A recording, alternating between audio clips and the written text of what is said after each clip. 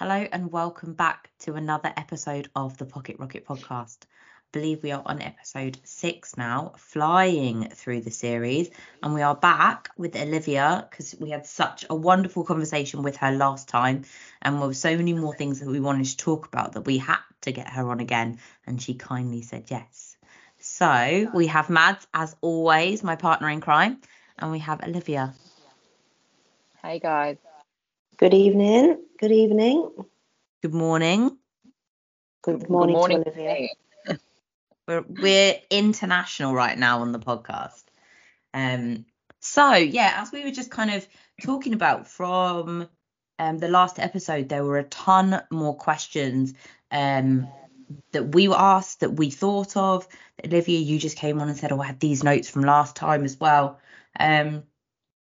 So in the last episode, we talked about and we touched upon PCOS and PMDD.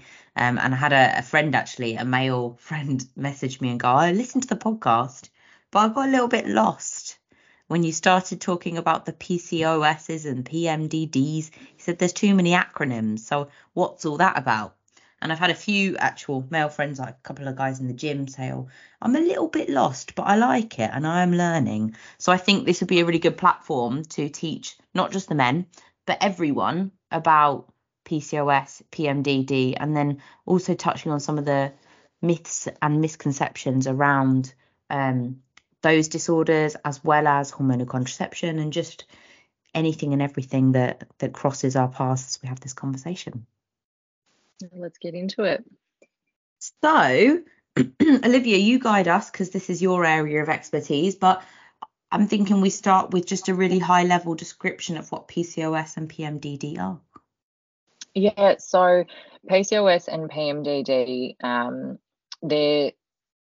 I would liken probably PCOS and endometriosis more to each other in the sense that is like a more of a hormonal condition, whereas PMS and PMDD is, yes, we do see reasons why it's occurring because of hormones, but it's not really the same thing. So PCOS, polycystic ovarian syndrome, that's when women have absent periods or really long cycles. They're not ovulating. They have high androgens and they have cystic ovaries on an ultrasound. So it's called the Rotterdam criteria, and you have to meet 2 out of 3 of those to be given a PCOS diagnosis, which in my opinion is complete bullshit. So you have a lot of women who also get misdiagnosed with PCOS. So myself, for example, I'm actually celiac, so I can't have gluten. So for 22 years, I didn't know I was celiac, and I was given a PCOS diagnosis because I had really irregular cycles and wasn't ovulating because I was eating gluten. And then all of a sudden, I stopped eating gluten and I actually have really regular cycles. I have never in my life actually had issues with testosterone or high testosterone, anything like that. And I have a lot of clients who have the same, being given a PCOS diagnosis when they don't have the hallmark classic high testosterone issues. They don't have the facial hair. They don't have any of that happening. So that's why I really look at like the actual criteria, and I just think that it's like to meet 2 out of 3 of them. You can have absent periods for a number of reasons. Like think of all the women we know who are competitors and don't have periods because they have, they're under eating or overtraining. And you can have cystic ovaries, so that's just undeveloped follicles, for a numerous amount of reasons too. So when you're going through your actual cycle, if anyone gets lost, go back to the last episode because we touched on it at the very start. When you're actually having your cycle, you have a portion of it where your follicles are being stimulated to grow. And then you have your LH surge, which is different for every woman, but you have that LH surge, the dominant one presents itself, and that's the one you ovulate with. When you have PCOS, typically your LH sits higher, which is one of the markers when looking at bloods. When someone's got an absent period, you would look at LH levels in conjunction with everything else to see what is going on here. So if that LH is high, that's the second part of the cycle. right? So if that LH is high, those follicles aren't able to be stimulated to actually grow enough. So you have a lot of undeveloped follicles. So that's the cystic ovaries. When I was actually diagnosed with PCOS, I was, I want to say like 19 maybe. And the way my gynecologist described it to me at the time was your ovaries are like, think of the outside of an orange, how it's got all those little dimples, and that's what your ovaries look like. And with PCOS, what happens is when a follicle wants to come out, there's a cyst on top of that little hole, and that follicle gets caught in there, and that's why I don't ovulate. Completely false. Completely false. That's not what happens. That may happen in women who actually have cysts on their ovaries, but completely false. So yeah, that's really what's happening with women with PCOS. They're having issues with testosterone. They're having issues with LH being too high. They are not ovulating, and they're having really long absent cycles. Unfortunately, a lot of women are given that PCOS diagnosis without, like I said, the hallmark high testosterone. And in that case, it's not PCOS. That's super interesting, because these three markers that you're talking about there, then there's two out of those three can be caused by a number of different reasons. And yes, absolutely. There's a basic diagnosis there that if you fit two of the three criteria, that you're going to be diagnosed with this. However, there's only really one of those three criteria that actually really defines you having PCOS, right? Correct. Yeah. And that that's was sorry. No, I was going to say that's the mark of looking at testosterone in your LH, right? Mm. Yeah, so for a woman who has absent cycles, she's not ovulating. So she might be having regular cycles as well, where every 30 days, every 35 days, but they're anovulatory cycles. So she's not actually ovulating. She's having a breakthrough bleed, which is the same thing that's happening when you're on the pill. You're just having a breakthrough bleed. Then that is also an issue, because we're talking about having an ovulatory cycle potentially every second or third cycle. So yeah, it's a bit of an issue when women keep getting a PCOS diagnosis when they don't actually have issues with testosterone or anything like that. I do have some clients who actually do fit the criteria for a PCOS diagnosis, and I have a whole lot of others who absolutely don't. So with the PCOS diagnosis, then just going into that a little bit further so people understand really what that means. When you say issues with testosterone and therefore the LH as well, can you go into a little bit more detail there? So what are we looking for with their testosterone levels being too high, out of physiological range? What are we looking for here that defines the PCOS criteria with that? Yep. So when we're looking at elevated levels of testosterone, it's really individual as to what may actually be happening with that woman, because every single woman is going to have a very individual sensitivity to androgens. So that's really important to note, that one woman's testosterone might be just outside of range or actually within range and high, but it's enough for her to be having those symptoms. In terms of the FSH and LH, so when we think about the menstrual cycle and when we actually have like our HPO axis and what happens when our FSH is being stimulated and being released, and then our estradiol rises enough to actually trigger that feedback loop and then for our LH to surge, that's just not happening because of all of the excess androgens that we're having, potentially also excess estradiol that we're having, because testosterone also aromatazes into estradiol.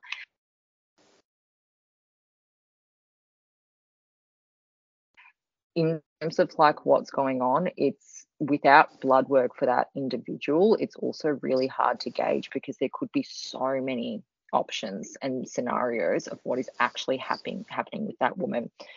Unfortunately, when we look at like testosterone as the only marker, it's a real downfall of the Western medical system, because we have to look at the precursors to testosterone, which are androstenedione and androstenediol. So those are precursors to testosterone, and they're never tested. So when we actually look at how our hormones are metabolized, how our hormones are excreted, we need to know what precursors are actually high, or if they're high at all, because if androstenedione and androstenediol, there's no issues with them, and then we've just got an issue with testosterone, then we need to look at, okay, well, there's no issues with the precursors being high, and then testosterone is actually high. So why isn't testosterone being excreted? So you can look at those steroid pathways, and you can actually look at what you might need to excrete testosterone. So that's a major downfall in that sense of the testing system, and what happens with a lot of women, and they just kind of get left in the dust, and they just get given a pill to manage everything, whereas there's so many ways to approach PCOS. So even if you look at like how androstenedione and androstenediol become testosterone, we're looking at different enzymes as well. So we're looking at 17-beta hydroxysteroid dehydrogenase and 3-beta hydroxysteroid dehydrogenase. We're also looking at, when we're looking at testosterone to estradiol and how it aromatases, we're also looking at an enzyme there. You might have gene mutations in those enzymes. You might be doing something that actually impacts those enzymes and how they work. So, you know, there's a lot of things that will decrease aromatization. There's a lot of things that will increase aromatization. There's a lot of things that will increase 3-beta and 17-beta hydroxysteroid dehydrogenase, and there are a lot of things that will decrease it, increase and decrease it. So yeah, it's a real shame in that sense, but that's why looking at real further testing and potentially doing like an OAT test, if you have a practitioner who knows what they're looking at in that sense, or like a hormone specific urine analysis where you can look at all the metabolites, is really helpful in terms of this. Because what a lot of practitioners do, even in like the holistic space, is just go, here is a testosterone clearing supplement to get rid of your excess testosterone, whereas that's not actually what you may need, because that's not where the issue may be. I'm sorry for anyone who may have gotten lost. You did say high level. I'm sorry for anyone who may have gotten lost. No, it's interesting. No, it is interesting, and although that's really detailed, which is great, and it just shows the level of depth there is to this, which I think is really important to understand. And even if people don't understand the depth, they need to understand that there is depth to this, and it's not just about the fact that, you know, you might miss your periods and you fit to these 3 criteria. Like, there is more to this, and okay, maybe your natural testosterone level sits high, but maybe that might not be the issue, and there's more to look into it than that. So I guess the subliminal message here is, maybe with people listening to this, if they're going to their GP and they're being diagnosed with PCOS, is to maybe say, okay, well, why? Like, what are the things, what you're saying, put me in that criteria? And maybe they can understand a little bit more that if it's not their testosterone, then maybe it could be something else, and maybe to ask for more testing on some other things. And if it is their testosterone as the marker, okay, well, can we still do some more digging? Can you refer me to a specialist? Can I understand more about this? And maybe for people not just to take the diagnosis of PCOS just as a label, and maybe do a little bit more digging and understanding about more of that, because if they don't ask the questions, they're probably not going to get any different answers. So I think that's probably the thing to take away from that. Yeah, absolutely. And I think it's just to complicate it even further, because why not? When we actually look at like hormone production, we touched on this in the last episode when I was talking about progesterone, how I said that cortisol gets prioritized because it's your steroid, your survival hormone, sorry. That's the same thing with testosterone, and the same thing with estradiol as well. So cortisol is always going to be produced. Cortisol is something that also increases glucose, because you need that, like you're in that fight or flight. We also see issues with high insulin with women who are PCOS. The overwhelming majority of cases of women who have PCOS also have issues with high insulin. But again, their insulin very rarely gets tested, and they usually just get given metformin. So they might do blood glucose or HbA1c, which is like your risk factor. And then they just get given metformin. Or women just don't get those tests at all and get given metformin when they might not actually need it. So in terms of PCOS as well, when you really look at all of the steroid hormones and all of the production, stress plays a huge role on all of it. It's unreal once you start digging into all of the steroid hormones. and understanding just how much stress absolutely fucks everything. So stress and chronic inflammation. So we said last time, stress is stress, obviously. Stress is under eating. Stress is not eating the right quality food. Stress is overtraining. Stress is not managing your sleep. Stress is really shitty relationships, hating your job, living in an environment that has mold, being exposed to a lot of endocrine disruptors, because we're also talking about individual genetic variations where you might not be able to process things the same way other people do. So all of that plays a huge role in terms of PCOS. So it's not just as simple as like, cool, testosterone's high, insulin's high, let's just decrease that and deal with it. So in terms of like PCOS and managing it, there are a lot of markers you need to look at to find where the root cause actually lies, because that testosterone, that high insulin, all of that is just a symptom of the root cause. It's the same thing, a lot of women say, I can't lose weight because I have PCOS. Well, no, that's just like a symptom of what's going on. You need to find what the root cause is, deal with it, and then the rest will be fixed. Same thing with heavy periods, painful periods. That's a symptom of another issue. Yeah, I think that brings us on quite nicely as well to talk about PCOS in terms of what people may find they suffer with. This is something me and Hannah discussed, and there's a lot of conversation around if you've got PCOS, you struggle to lose weight, or you maybe gain weight quickly. But then there's a bit of a back and forth with this around, well, if your testosterone's high, actually maybe your body composition maybe should be slightly better. But if you're quite insulin resistant, then okay, well, that's not a great thing either. So these things don't always work together, and people are, I think, a bit confused maybe around that with PCOS as to maybe why you struggle to lose body fat or why you have these symptoms. So that explanation is helpful as well, because I think people just label themselves as, well, I've got PCOS, so I struggle to lose weight. And they see it as a lost battle, like, okay, well, I've got PCOS, I struggle to lose weight, and they give up. And it's quite a defeatist attitude, I think. Yes. And I don't want to shit on anyone that's got PCOS at all. I remember the first time I ever heard of it, I was like 19, and my friend told me she had it, and I didn't really know what it meant, but she just went, that's why I'm bigger and I can't have kids. And I was like, oh, that's shit. And that was kind of my first intro into PCOS. And then after that, years and years later, another friend of mine who was very, very slim and could eat a lot also said she had PCOS, and she had a very irregular bleed. She bled a lot, and she's had 2 children. So I mean, I've looked it up. You can look on the NHS website, which is our National Health Service here, and it gives you just irregular periods, excess androgens, and polycystic ovaries. And I'm like, cool, I know absolutely no more than I did 2 minutes ago, So yeah, I think it's interesting if I look at just my circle, 2 friends who have very different descriptions or experiences of it, but both have been diagnosed with it. Is your circle just 2 friends? That's it. Mad to make That's mine third. too, don't Olivia, if you play your cards right, you're going to make a 4th. Awesome, can't wait.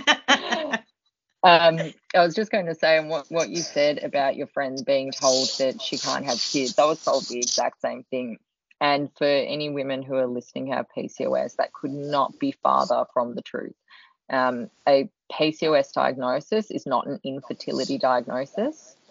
There are many women who get given a PCOS diagnosis and then have accidental pregnancies because they think they're infertile.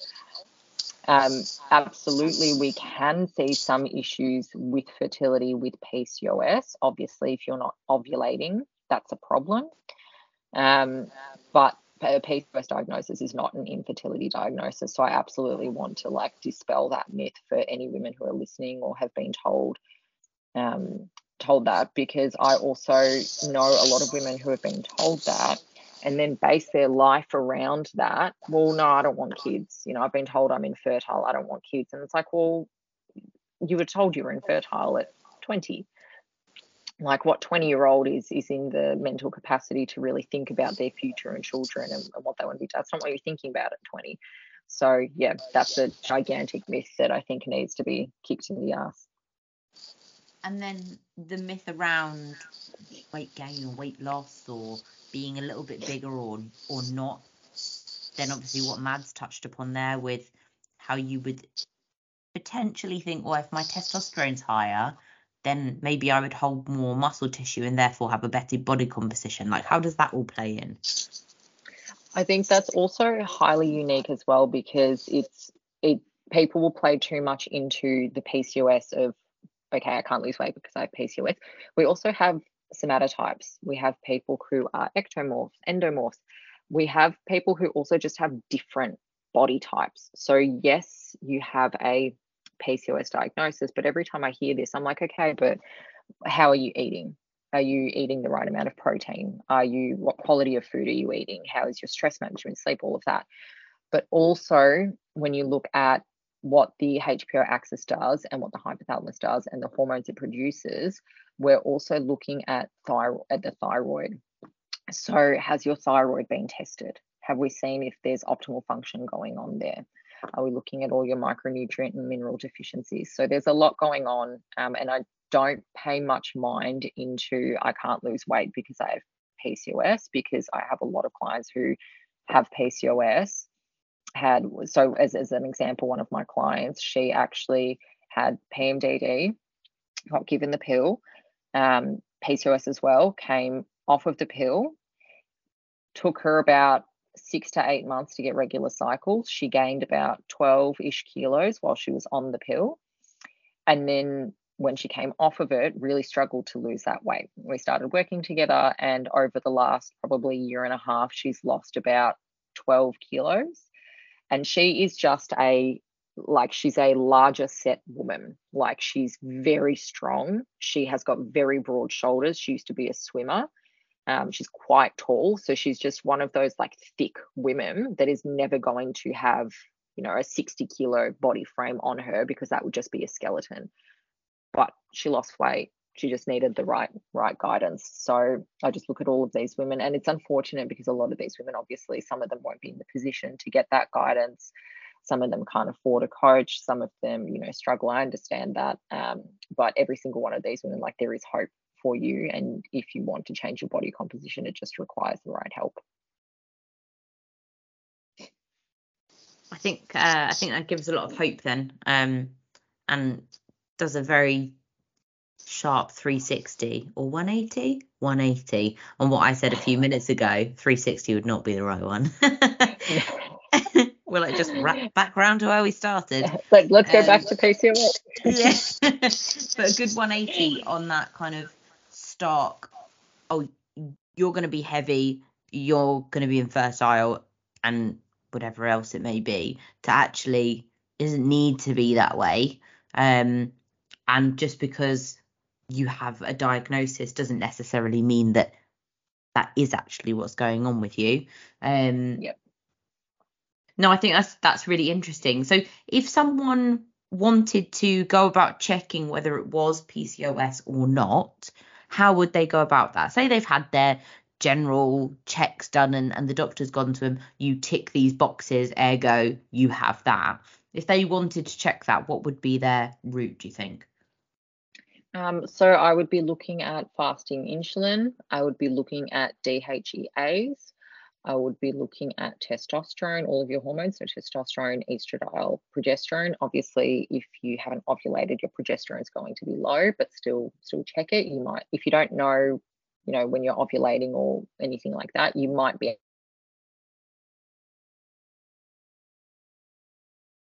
estradiol, at your cortisol, at your thyroid as well, a full thyroid panel, not just TSH, but T3, T4, your antibodies as well.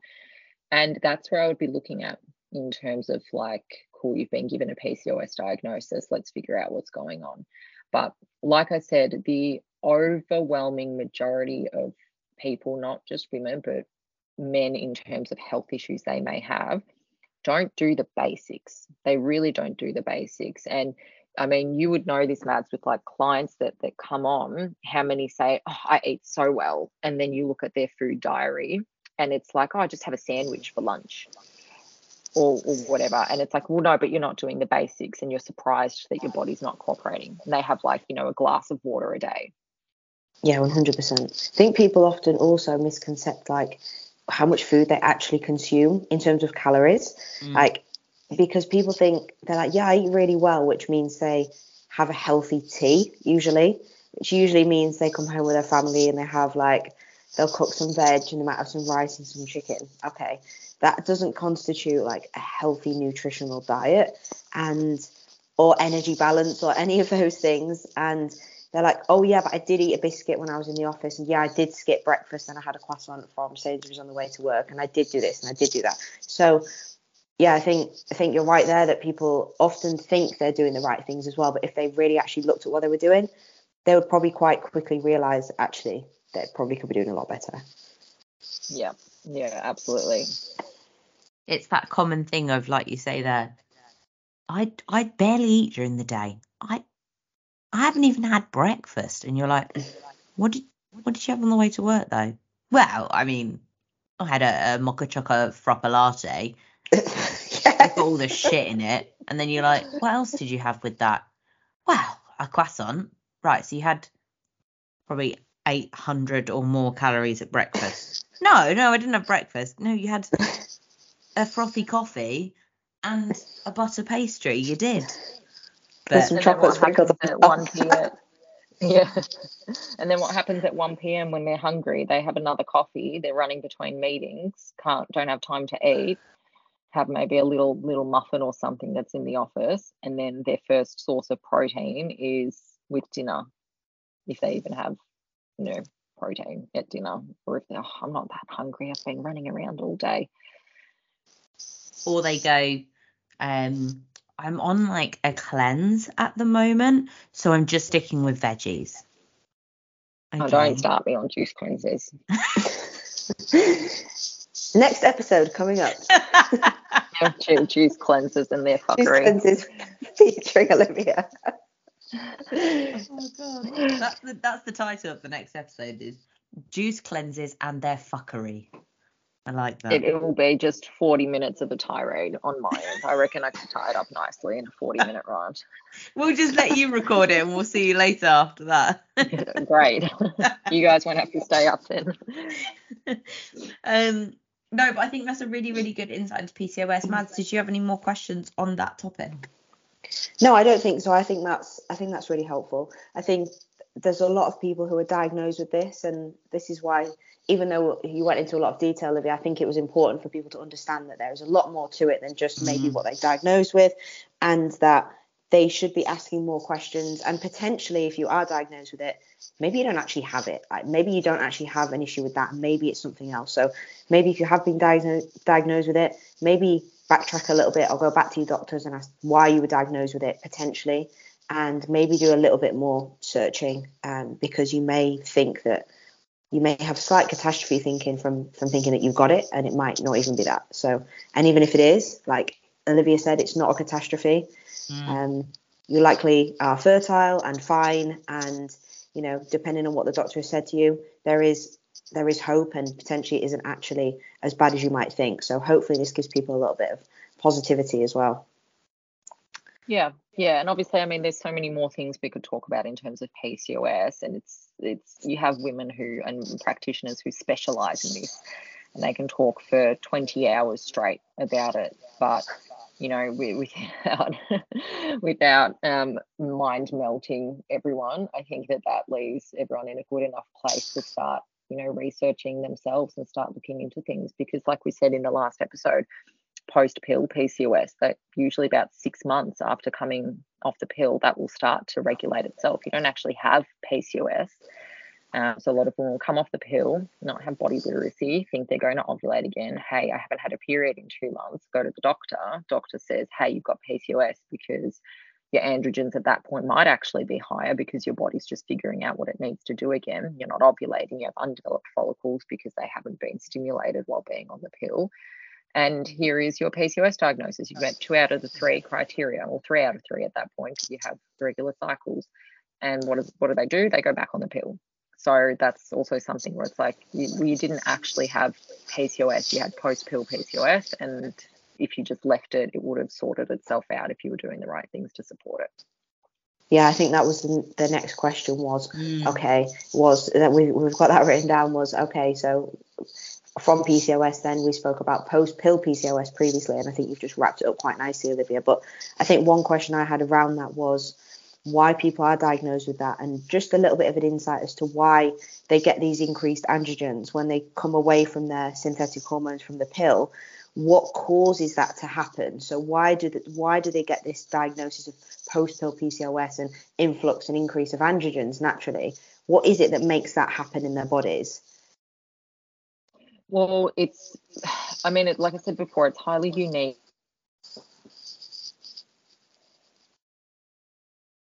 PCOS without actually increased androgens.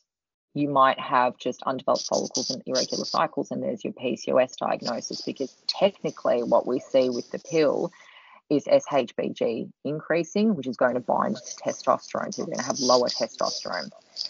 But you are also going to have women who don't experience that. So really, you've been taking an exogenous hormone that's been impacting your endogenous production. So you've been taking something that's external that's impacting your internal production. And then you stop taking the external. It's going to take time for your hormones to sort themselves out and for all of those pathways to do what they need to do. You know, you've depleted a lot of cofactors and nutrients while being on the pill. It takes time for your GnRH receptors in your HPO axis to get their sensitivity back and figure out what they need to be doing. It just, like in the most layman description, it just takes time for your body to kind of figure out what it needs to be doing after being suppressed for so long.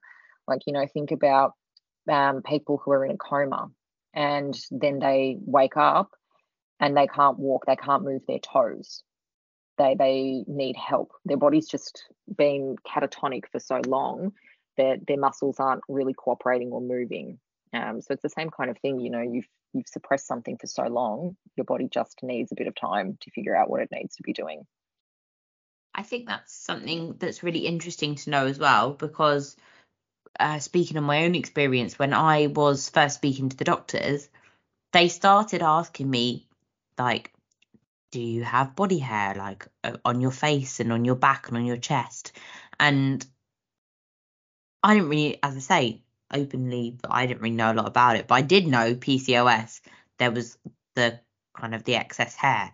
And I said to them, I was like, I don't have PCOS. And they were like, no, we're just asking you some questions. I was like, are you asking me these questions because you think I have PCOS? They were like, oh, we're just trying to rule it out. And I was like, no, I don't have that. It's just that I'm not working right now. But I think that's good to know, because up until the last episode, I'd never even heard of post-pill PCOS. Didn't know it was something that anyone even contended with.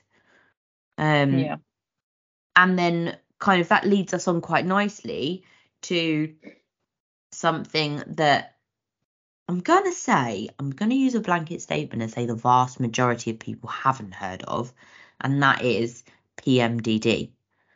And I had only heard about it because a friend of mine, another one, I know, Olivia, I'm teaming with him. Oh, so popular. Yeah, she'd said to me that she had it, and I was like, what is it? What's it all about?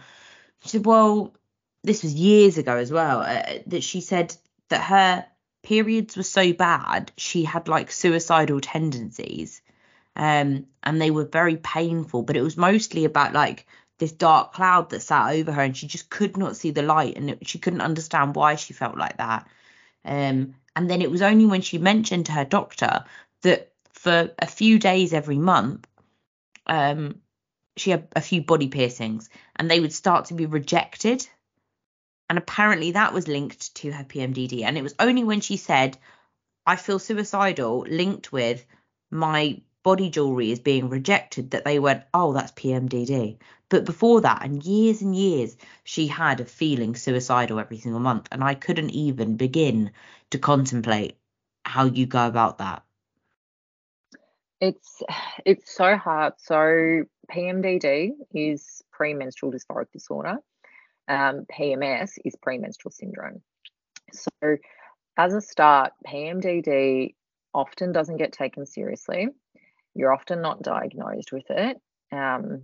Anyone who has PMDD, when they tell people how suicidal they get or how extreme their symptoms are, no one ever takes it seriously. Well, what do you mean you get suicidal? That's, it's just your period. What do you mean? Like, it can't be that bad. Like, I know I get Stop being such a dramatic woman, like. Yeah.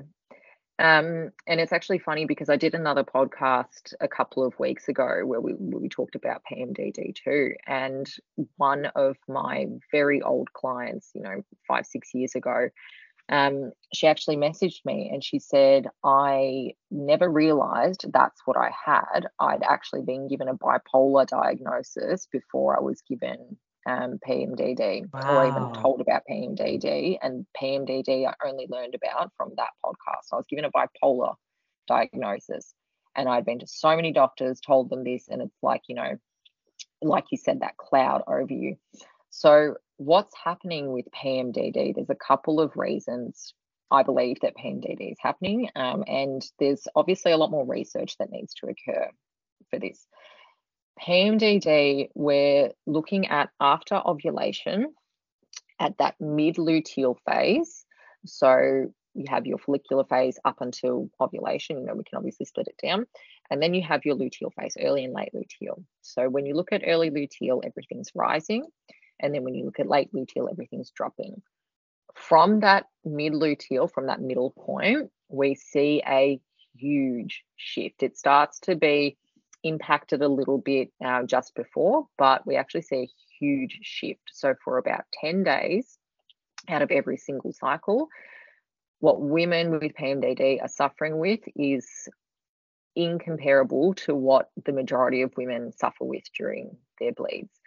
It is PMS on steroids. It is suicidal tendencies, suicidal thoughts, a complete inability to regulate emotions. You will cry at the drop of a hat. You will be in situations where you want to break up with your partner every single month. You are at work and, can't handle anything and just an absolute blubbering mess. It is really, really challenging. And I think obviously the most difficult part is the suicidal aspect. It's incredibly difficult for women. I mean, you're talking about every single cycle going through that. And, I know there are people out there who are suicidal all the time, but we're talking about a specific condition where women are going to be feeling this way every single cycle. So then they get put on the pill because the pill obviously mitigates that. You're not ovulating. So what we're actually seeing with PMDD is post-ovulation, there's a relationship with progesterone and estradiol and serotonin, and serotonin's ability to bind to the receptors. So what happens is serotonin can't bind to those receptors and we're having issues with our mood. What also happens with PMDD is huge depletions of B6. So B6 is absolutely critical for mood stabilization. It is, like we touched on it in the last episode, it helps convert tryptophan to serotonin. It's essential for the synthesis of your neurotransmitters and melatonin so you can actually sleep. And like I said, it's essential for that conversion of tryptophan to serotonin. So without B6, there's a lot of things that aren't working. And then if you think back to that first episode, we talked about all the things the pill depletes. B6 is one of them, and the depletion is significant, where if you are on the pill, you would be better served actually taking a B6 supplement while you're on the pill. And then coming off of the pill, you'd really be looking at therapeutic doses. It's hard to say also as well, like, should you be taking it all cycle? Should you just be taking it after you ovulate? It's very dependent on the individual and what their needs may be. A lot of people, not just women, but a lot of people need other B vitamins with B6. So you might need to be looking at a really good B complex and a B6, whereas some people can just tolerate straight B6 and it's fine. So yeah, it's very messy and it's a bit of a clusterfuck when you think about it, because a lot of women will have PMDD. They go to their doctor. If they actually get diagnosed, the doctor goes, here is the pill, which obviously lessens the symptoms. The pill depletes one of the mood stabilizing vitamins. And then you come off of the pill, you're in a worse place than you were before. You now have post-pill PCOS, you're not ovulating, your B6 is low, all of your cofactors are low, magnesium, zinc, all of these nutrients, minerals, vitamins, all of it's low. And you're not even back to square one, you're 10 spots behind square one. So that's why when we're talking about coming off the pill, you know, a lot of doctors and practitioners will say, you know, you can just stop taking the pill, you don't need to do anything else.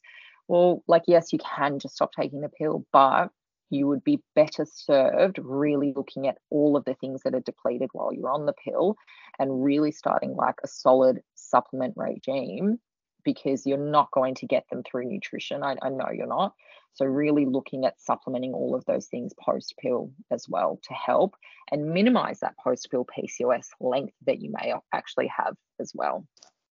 So, quick question then off the back of that, everything that you've just said regarding the pill and other hormonal contraceptives diminishing vital nutrients within the body.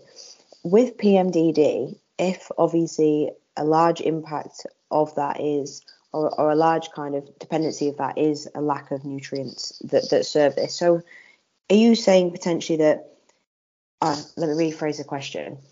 Are you seeing mostly people with PMDD, people who have previously been on the pill, and you think that's probably a large sort of side effect of the pill when they come off it and they're trying to regain their cycle?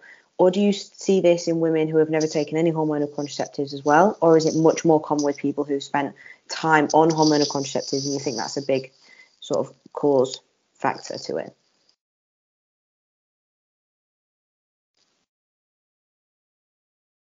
Oh, we've got a little bit of a frozen Olivia there.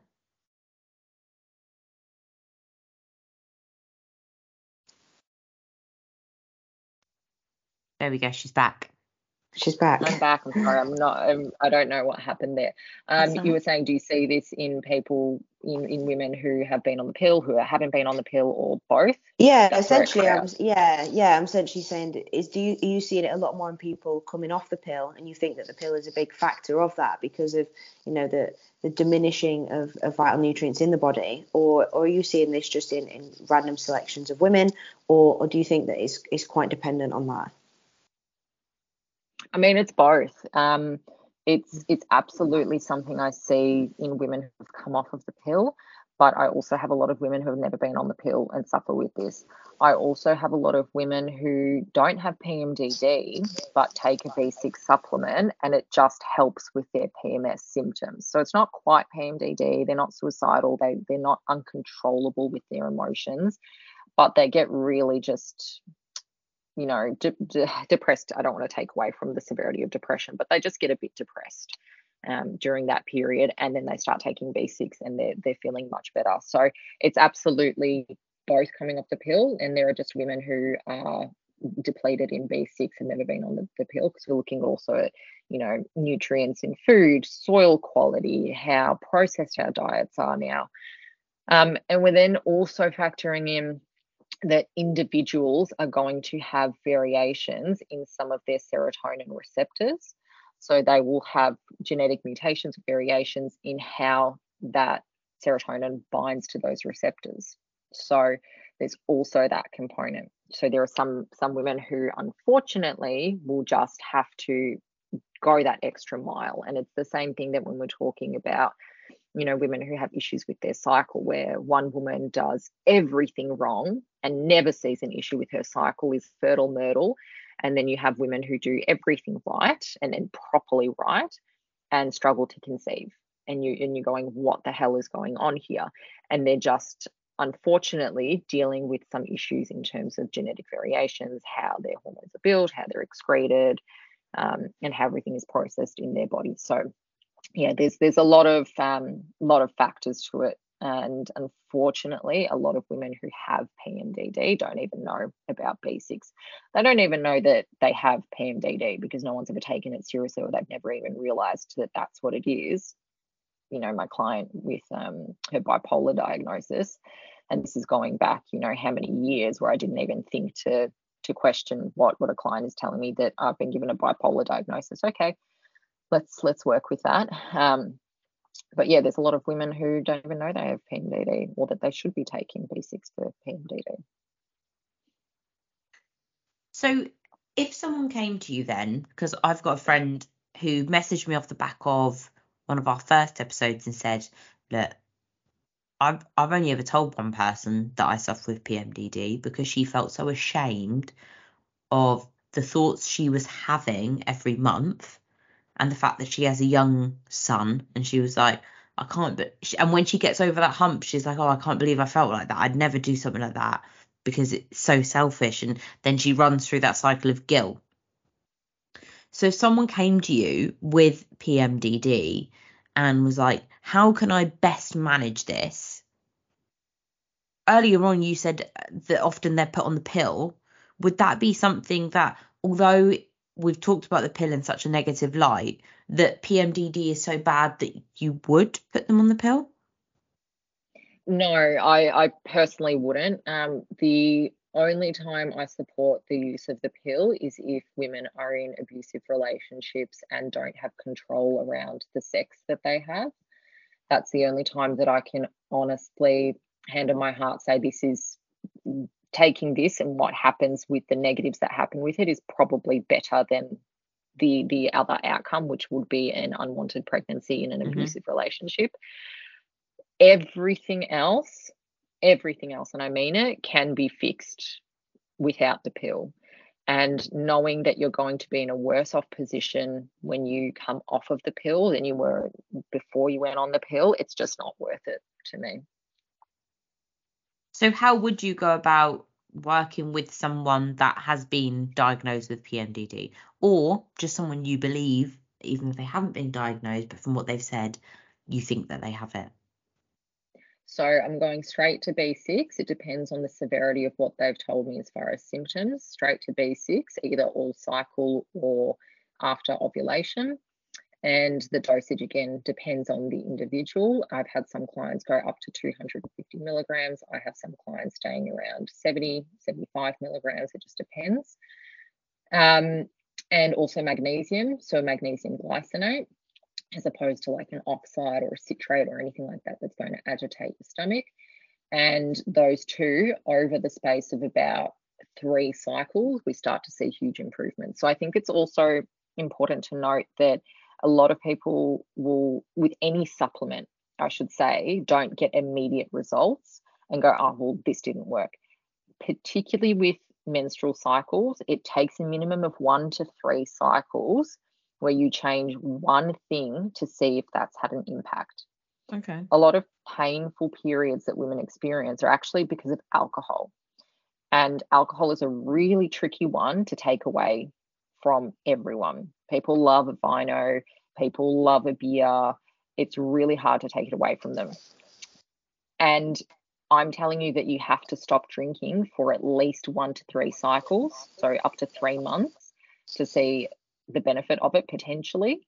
It's really hard to swallow. So it's the same thing with all of these supplements. You're looking at longer periods where you need to be taking them. You might not feel good or any benefit initially, but you still have to keep taking it because we're potentially talking about huge depletions in our micronutrient status and reserves, where we actually need therapeutic doses to boost them back up. Like, you don't have enough to do your normal systems and processes and functions for the day, and then you need that extra bit to go that extra little mile. I think that's really helpful, actually, because I'm sure there's people that there is quite a couple of well-known bikini pros actually that do suffer with PMDD that are quite open about it, and I think that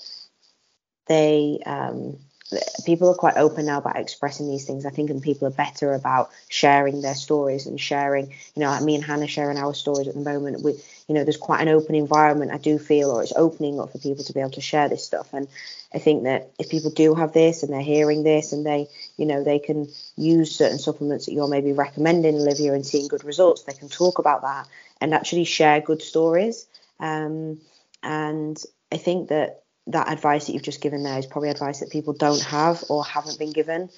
I'm not aware of, me and Hannah don't suffer with these, PCOS or PMDD specifically, and we've got our own other issues, but I've not heard of people say, oh yeah, well, I've got PMDD, so I supplement with this and it really helps. Like, that's not really something that is shared. And we've had a lot of questions when we've put question boxes up on Instagram, and no one's really given that sort of advice. It's been more questions of, okay, well, I've got this, so what does that mean? Or how does that affect my bodybuilding? Or how does that affect this? And what can I do about that? So there isn't a lot of answers for people. So I think that's really helpful. And if anyone listening to this does suffer in general with, PCOS, PMDD, and any menstrual symptoms that, from coming off the pill, as Olivia's alluded to, try supplementing with zinc and magnesium and vitamin B6 and see if these symptoms start to relieve after 1 to 3 months, and see how things go for you. But I think that's a really good bit of advice. I think it's really important as well to say like 3 months, because we're all so impatient, aren't we? In the world that we live in, we expect things to happen yesterday. Oh, well, I took that pill. Okay, 10 minutes. Am I feeling good? No, like, it doesn't work like that. But a lot of people would give up if their first period or their second period or cycle, whatever you want to phrase it as, if they didn't feel they overall felt better, they'd probably go, oh, that's not working for me, I'll get rid of that, try something else. So I think that's really important to say, like, give it a good 3 months. Don't drink during that time. 3 months to not have a drink is not a long time. People just need to take a step back and think, it's 3 months of no booze to see if that helps, or it's 30 years of my life in pain. Like, just let's get things in order here, people. It's no wine for 3 months. Let's calm down. This is going out at a good time as well. It's Christmas in 2 weeks, so this is going out at a perfect time for everyone's January detox. Yeah, dry Jan. Come on, people. Dry Jan, Feb, and March. Let's go. We'll come up with some catchy things for February and March and keep people strong. I'm here for it. I live for this stuff. I think that was, like I say, I learned a lot just then about PMDD. I think the main takeaway from that was there is hope. And I think that's something that's been laced into everything that you've spoken to us about, Olivia. That nothing's ever as final as people are made to potentially think it is. But yeah, that's been really, really helpful. I'm normally really good at flowing these things, but there's 2 things that aren't connected to anything we've been talking about really, but they're on my list for things that I want to talk to you about on this episode. And the first one was in the last podcast that we had you on. We talked about the injection, which you just put in the chat so that I could seem really educated. Depo-Provera. That's it. Nailed that. See, Nailed that in one go. Yeah. Did it in one.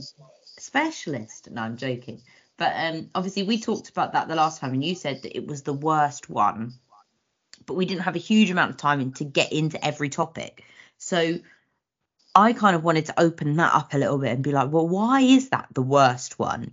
Because there are more women on the Depo-Provera injection than I realised. I thought that was like, to be honest, this is going to sound really stupid of me, but who gives a fuck? We're here anyway. In 50 Shades of Grey, she gets put on the injection. And I was like, no one's on the injection. Everyone's just on the pill or the implant. And actually, since... And when she missed it and got pregnant, sorry, spoiler alert for anyone, I was like, well, obviously you'd miss it and get pregnant. I'd forget about something like that every bloody time. I'd never remember. I'd never get the time off work to go and get it done. And I would just forget. So, yeah, I was like, no one's on it. But in actual fact, Loads of women are on it. I've realised since starting this podcast, Hannah, that so many people are on the injection. So many Loads. people. I thought it was a little bit of an ancient thing. I thought it was something that women took years ago until microgynon started being popped into people's pockets. Like genuinely, I thought that it was a very old thing.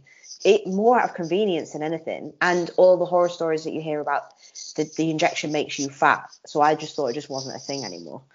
But I think Olivia's got more horror stories about it. But yeah, I don't even know anyone on it. Everyone I knew in school or in my 20s was pill or implant. And now all of these girls are flooding in my DMs like, yeah, I have my injection every 3 months. And I'm like, what? This is really like commonplace. So when you said it's the worst one, I've got alarm bells going off. Like, there are a lot of women on this and you're saying it's the worst one. So I want to know why. How long have you got? Oh God, where do I start? So got about 10 minutes. 10 minutes. Oh God, I'll try and take a breath and get through it. So Depo-Provera, it's a long-lasting hormonal birth control. The reason, there are a lot of reasons I say it's the worst one, but one of the reasons I say it's the worst one is because once it's in, there is no undoing it. If you start taking the pill and you have a negative reaction, you stop taking it. If you get the implant on or an IUD and everything is going to shit, you can get it removed. Once that shot is in, it is in. There is no undoing it. Depo-Provera is used to chemically castrate sex offenders, obviously in different dosages. It is used to manage aggression in male cats that are uncastrated. Depo-Provera has the biggest impact on our bone mineral density, so much so that they actually had to put a black box warning on it, and women can't use it for more than 2 years because they see such a huge decrease in bone mineral density. When they compared teens taking Depo-Provera to teens who were not taking Depo-Provera, there was on average a 1.5% bone mineral density loss in teens versus a 2% gain in teens who were not using it. After 4 years of use, on average, we see about 7.5% bone mineral density loss.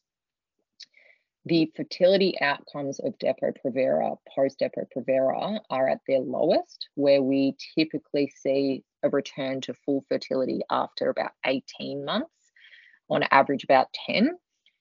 And that's why, like, when you were saying about 50 Shades of Grey, I was like, oh God, what kind of subliminal messaging fuckery was this? That, go get your shot and then 3 months, miss your shot by 1 week and you're pregnant.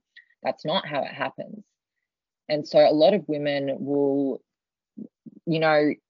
take the shot, think they can stop taking it up until the point they want to get pregnant. And then, surprise, you actually can't get pregnant because fertility outcomes are the worst. A lot of women experience really constant heavy bleeding and spotting while on it. And so obviously you can't undo that. Like I said, once it's in, it's in. And then we also need to look at, so the pill has a really dark history in terms of like the women it was tested on and how they actually got through the whole FDA process. Depo-Provera has the same thing. They were testing it in third world countries before the FDA actually approved it in 1992. And they actually studied it for 11 years in poor Black women in Atlanta. But they had really bad reporting processes of all of the things they found. So it basically got put in the bin there. But Depo-Provera has a really awful history in terms of like how it came to be. And I just genuinely look at it, and it's like with all of the effects and what we see on bone mineral density, and we know that bone mineral density is so important for women. We see osteoarthritis increasing after menopause for women. We see a lot of women with bone mineral density issues anyway because of issues with estrogen, and then they're given Depo-Provera.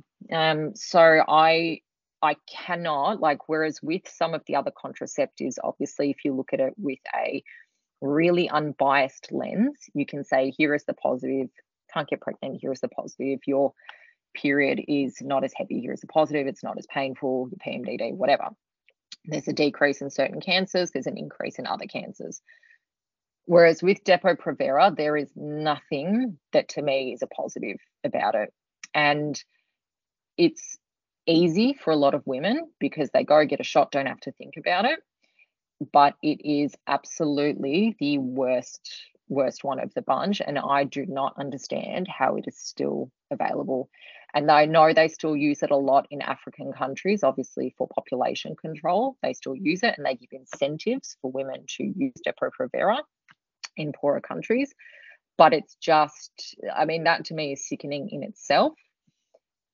But it's just the absolute worst of the bunch. And my hope is that in my lifetime, I would see a mass exodus of women from Depo-Provera. I would say that in Australia, it's not as popular of a hormonal birth control. However, obviously, when you're looking at worldwide statistics, it's a lot more popular in a lot of other countries. Like I said in the first podcast, I was a little bit surprised when I first started doing consults with clients from the UK, where I was like, oh, they don't really know much in terms of women's health. And it's the same thing where it's like, this is just something that they don't know. They go and get the shot, don't have to think about it. But yeah, it's really bad. It's not something that I would ever in a million years recommend or support. I'm actually shocked. Yeah. How, excuse my French, how the fuck is that approved for use? That is wild. It's when you look at like the whole FDA process and how things get approved, a lot of the time they had investigations into the pill Yasmin and one of the hormones that they were using in there. Honestly, the specific one is just out of my brain at the moment. But they did investigations into it, and when they were talking about reviewing it, it got passed as no issue. And the advisors on the committee, some of them had direct interests in the generic brands who produce Yasmin, and then others had other ties. So you're looking at people who directly benefit from something that we know is creating blood clots for women. They're directly benefiting from it. So what incentive do they have to take it off the market? So it's everything that I look at like that. That's how it's on the market. And it's just they actually, when they did a investigation into Depo-Provera initially before it got produced, they saw that it increased certain cancers in dogs when they tested them on it. And the case they were making was, well, it's dogs, it's not human. And the argument back was, okay, but if there was no increase in cancer or no cancer before, and then they started taking it, then obviously it's increasing certain cancer risks.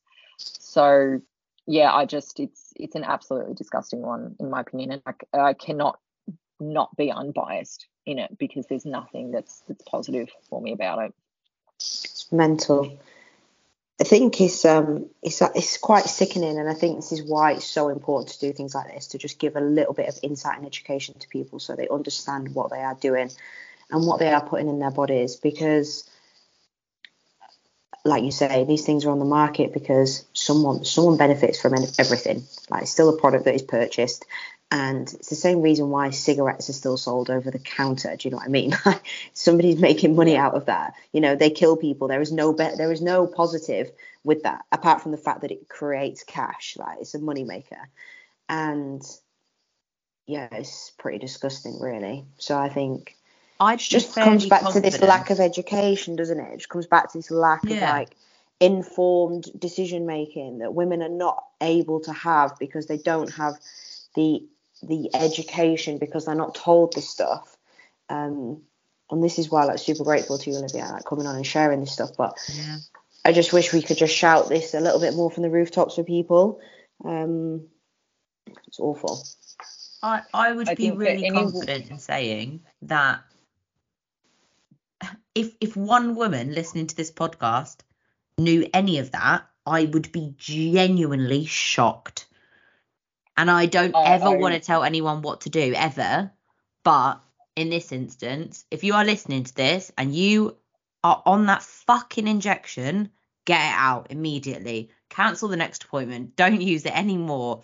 Because if you're willing to put that shit in your body, you really need to just think through where you want your health to be. Like, the fact that you open that, Olivia, with they use this for chemical castration. Bone density's fucked. Chemical castration. Like, they've tested this on women in third world countries. They've made it beneficial, like financially beneficial, to test this product on them. And then to top all of that off, oh, by the way, it can increase tumours. It can give you cancer. Yeah, Get it out. And it's difficult because obviously, like, you know, there's a lot of women who are on a form of hormonal birth control who aren't quite, like, there's a lot of women who take it for contraceptive purposes or any hormonal birth control, and then in their mind they're just not quite ready to potentially get pregnant, so they go from one to the other, you know, the shot to straight to the pill, for example. And I genuinely look at it and I'm like, you know, if you really are in that place mentally and you just don't have the mental capacity to not be on something, even though we know that there are fertility awareness methods who have just as high of an efficacy as the pill, for example, if you really are in that position, just switch to a different hormonal birth control. Yeah.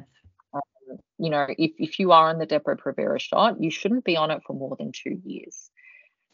And, you know, it's even though we say here 2 years, there are some women who are going to have effects of this much sooner than that. But you're not doing bone mineral density scans or anything like that consistently while you're on it. You're just going and getting your shot. So if you are on it, my hope would be that you go, okay, you know, I didn't know any of this stuff. My doctor didn't speak to me about any of this. I'm going to make a different decision. And if you are, great. But if you do want to stay on it, you shouldn't be on it for more than 2 years, because some of those bone mineral density losses, although we see them coming back after a while in some cases, some women see huge losses of bone mineral density, which may not be recovered, even though some women, the majority of women do see a recovery of that over a few years. Some women don't at all. So, and that's super important when we're talking about your life, right? We're talking about how are you going to feel when you are in your 50s, when you're in your 60s? Are you going to be that old lady who can't walk up a set of stairs? Or are you going to be that old lady that's like going 2 at a time up those stairs? I think we have to remember as well that things like bone density, and it's talked about a lot when you're a child, like, oh, get your calcium in while you're growing because that's the most important time. You know, once you get, and I'm not saying it's too far gone once you're older, but while you are growing up through adolescence, especially through your 20s as well, like making sure that, you know, we're looking after things like your bone density, ensuring that we're not making these things worse and we're actually trying to make them better at that moment in time is actually really, really important, because you do get to a point where once you're developed and you get past a certain age, like it's not going to improve. Like, if anything, it's only going to go downhill as you get older. So there is a cut-off point there as well. And I think that's important to touch on for people, especially, you know, I know a lot of people who go on a hormonal contraceptive because they're with a partner and they've been with a partner since they were 17, 18, and they're with them 3 or 4 years or something. And then they break up with said partner. And then they might be single for years and they just continue to take their hormonal contraceptive. Like, oh, well, I was on it, so I just continue. And I'm like, that is probably the most important time for you to actually not. Like, okay, you took it while you were, you know, you were developing through your adolescence.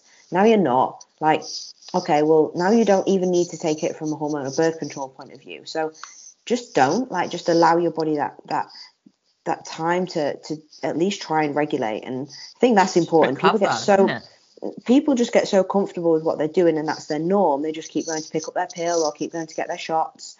And it's like, for what? Like, why? And I think if people knew the negatives it was having, you know, at least in some ways, if it's for hormonal birth control, people can weigh that up a little bit and say, well, what's worse? You know, I don't want to have a baby right now. And maybe they justify that in their head. But especially when you don't need it for that, like there is literally zero benefit from being on that hormonal contraceptive. And off the back of that, just talking about that structure that people find themselves in, and they go like, well, this is what I have been doing, so I'll keep doing it. If someone was going to come off the pill, and Mads, this is something that people have said to you and to me, where they say, well, I'll just finish my pill packet and then I'll come off of it. I've got 4 left in this packet, so I'll just finish that. So, Olivia, if someone was saying that, is that a good idea to finish the pill packet, or are they better off, I don't know, just stopping there and then? Like, what? Because in the last episode we talked about that. Well, once you finish, you should be tracking roughly where you expect to have your next bleed to then know where you are in your cycle. So yeah, would you say finish the pill packet, or would you say just forget about it for tomorrow and just crack on from there?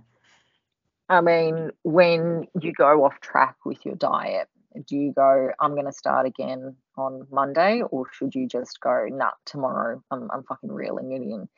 We know that we go tomorrow, no, I'm reeling it in.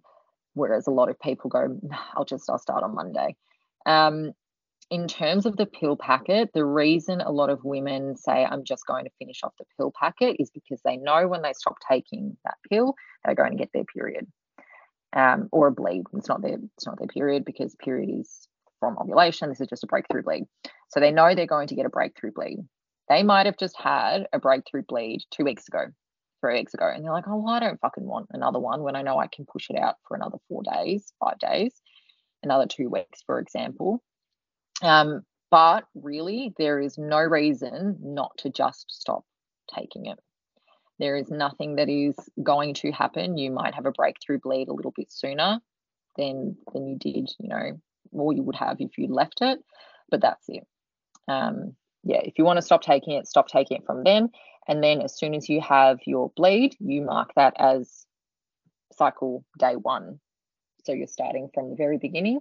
And then if you're tracking your basal temperature and when you've ovulated, then with your next bleed, that is your cycle day 1 of your next bleed. So that first cycle might be 30, 60, 90, 120, 200, 300 days, or it might be 2 months, 1 month. It depends, because the dosage that they actually give you in the pill is enough to elicit a response. It might not be enough for some women to completely suppress ovulation. You do have women who get pregnant when on the pill.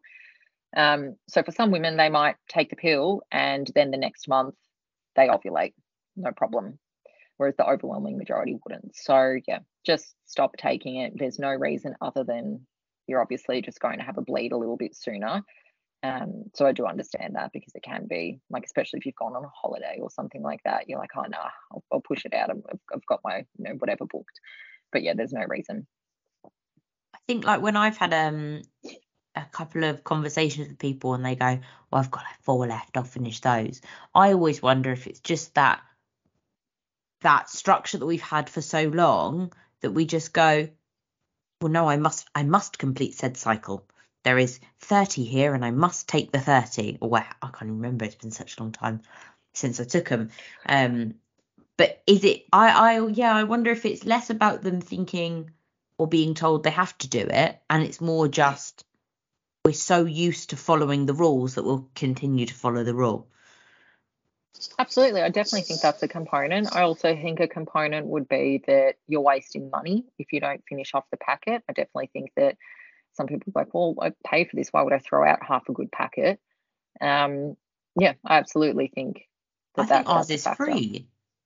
You pay for your prescription, don't you? So your prescription's maybe like 7 or 8 quid for however long it's prescribed for. I thought the pill was free. No, I think you still pay for your prescription. I did when I had my little 3-month stint, I think. But I think as well there's an anxiety around it, because people are coming away from it.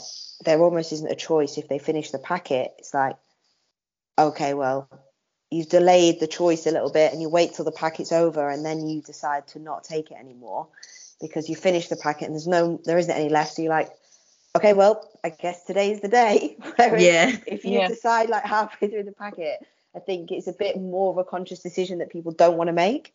So I think it's easier for people to put it off until the end of the packet. And you're right, like if you ask them why, they'd be like, well, I don't really know why. But in their head, it makes sense. Mm. There's a great uncertainty, whereas obviously when you're taking the pill, you know what to expect. You have been taking it for so long. Whereas when you come off the pill, what am I going to experience? Am I going to be bleeding all the time? What am I going to feel like? There's a great uncertainty, and I absolutely understand that. You know, it's like when someone's trying to get out of a relationship, sometimes they don't just do it straight away. They have to wait for like a mental marker in their head for when they're ready to actually do it and get out. So I do understand, but from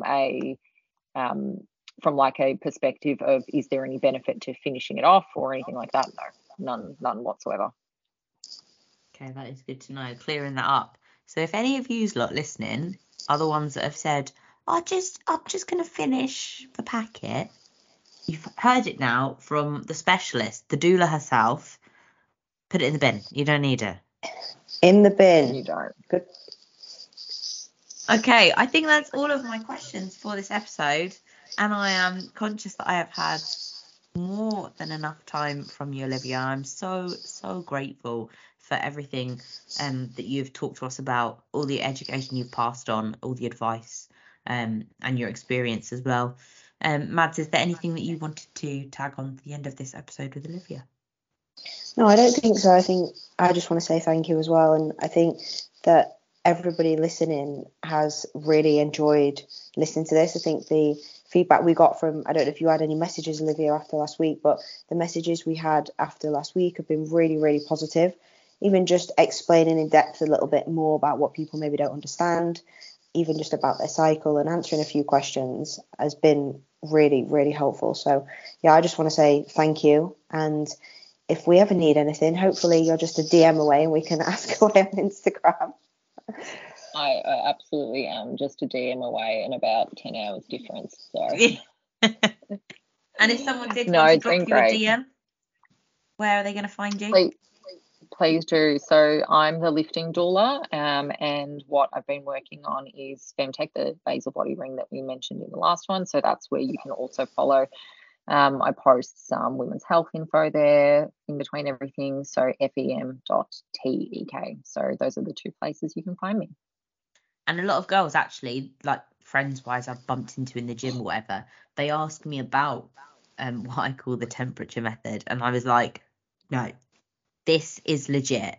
Like, go check it out. So if you aren't sure of what that looks like or what to Google or anything else like that, just go straight to Femtech. Have a look at Olivia's page. If you've got any questions, DM her about it. Like, she's the one that's creating the product, the ring, for tracking your basal temperature.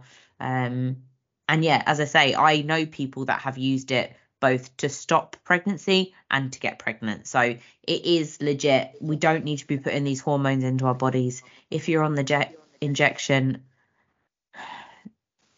no, just stop that immediately, please. If I leave this world with one thing, it's that people will stop getting that bastard injection. I feel better now. That would be my hope as well. Preach it. I feel a petition coming on. There, I said it. We could probably start one in the body. Here. We could probably start one in the bodybuilding world, Hannah. We probably could. Imagine if we got signed off. That'd be sick. I'm doing it Monday morning. It's first thing on the list. Right, everyone. Deeper injection. Gone. Yeah. Busy Monday morning ahead. Yeah. You could start it now and get 10 hours on us, Olivia. I absolutely could. As I say, thank you so much for the last two episodes.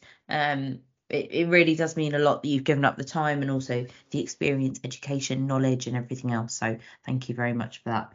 We will put your Instagram links in the description of this podcast. So if anyone can't remember where Olivia the lifting doula, can be found, then just scroll down, have a look at the description, and you'll find her there, as well as Femtech, Mads, and myself.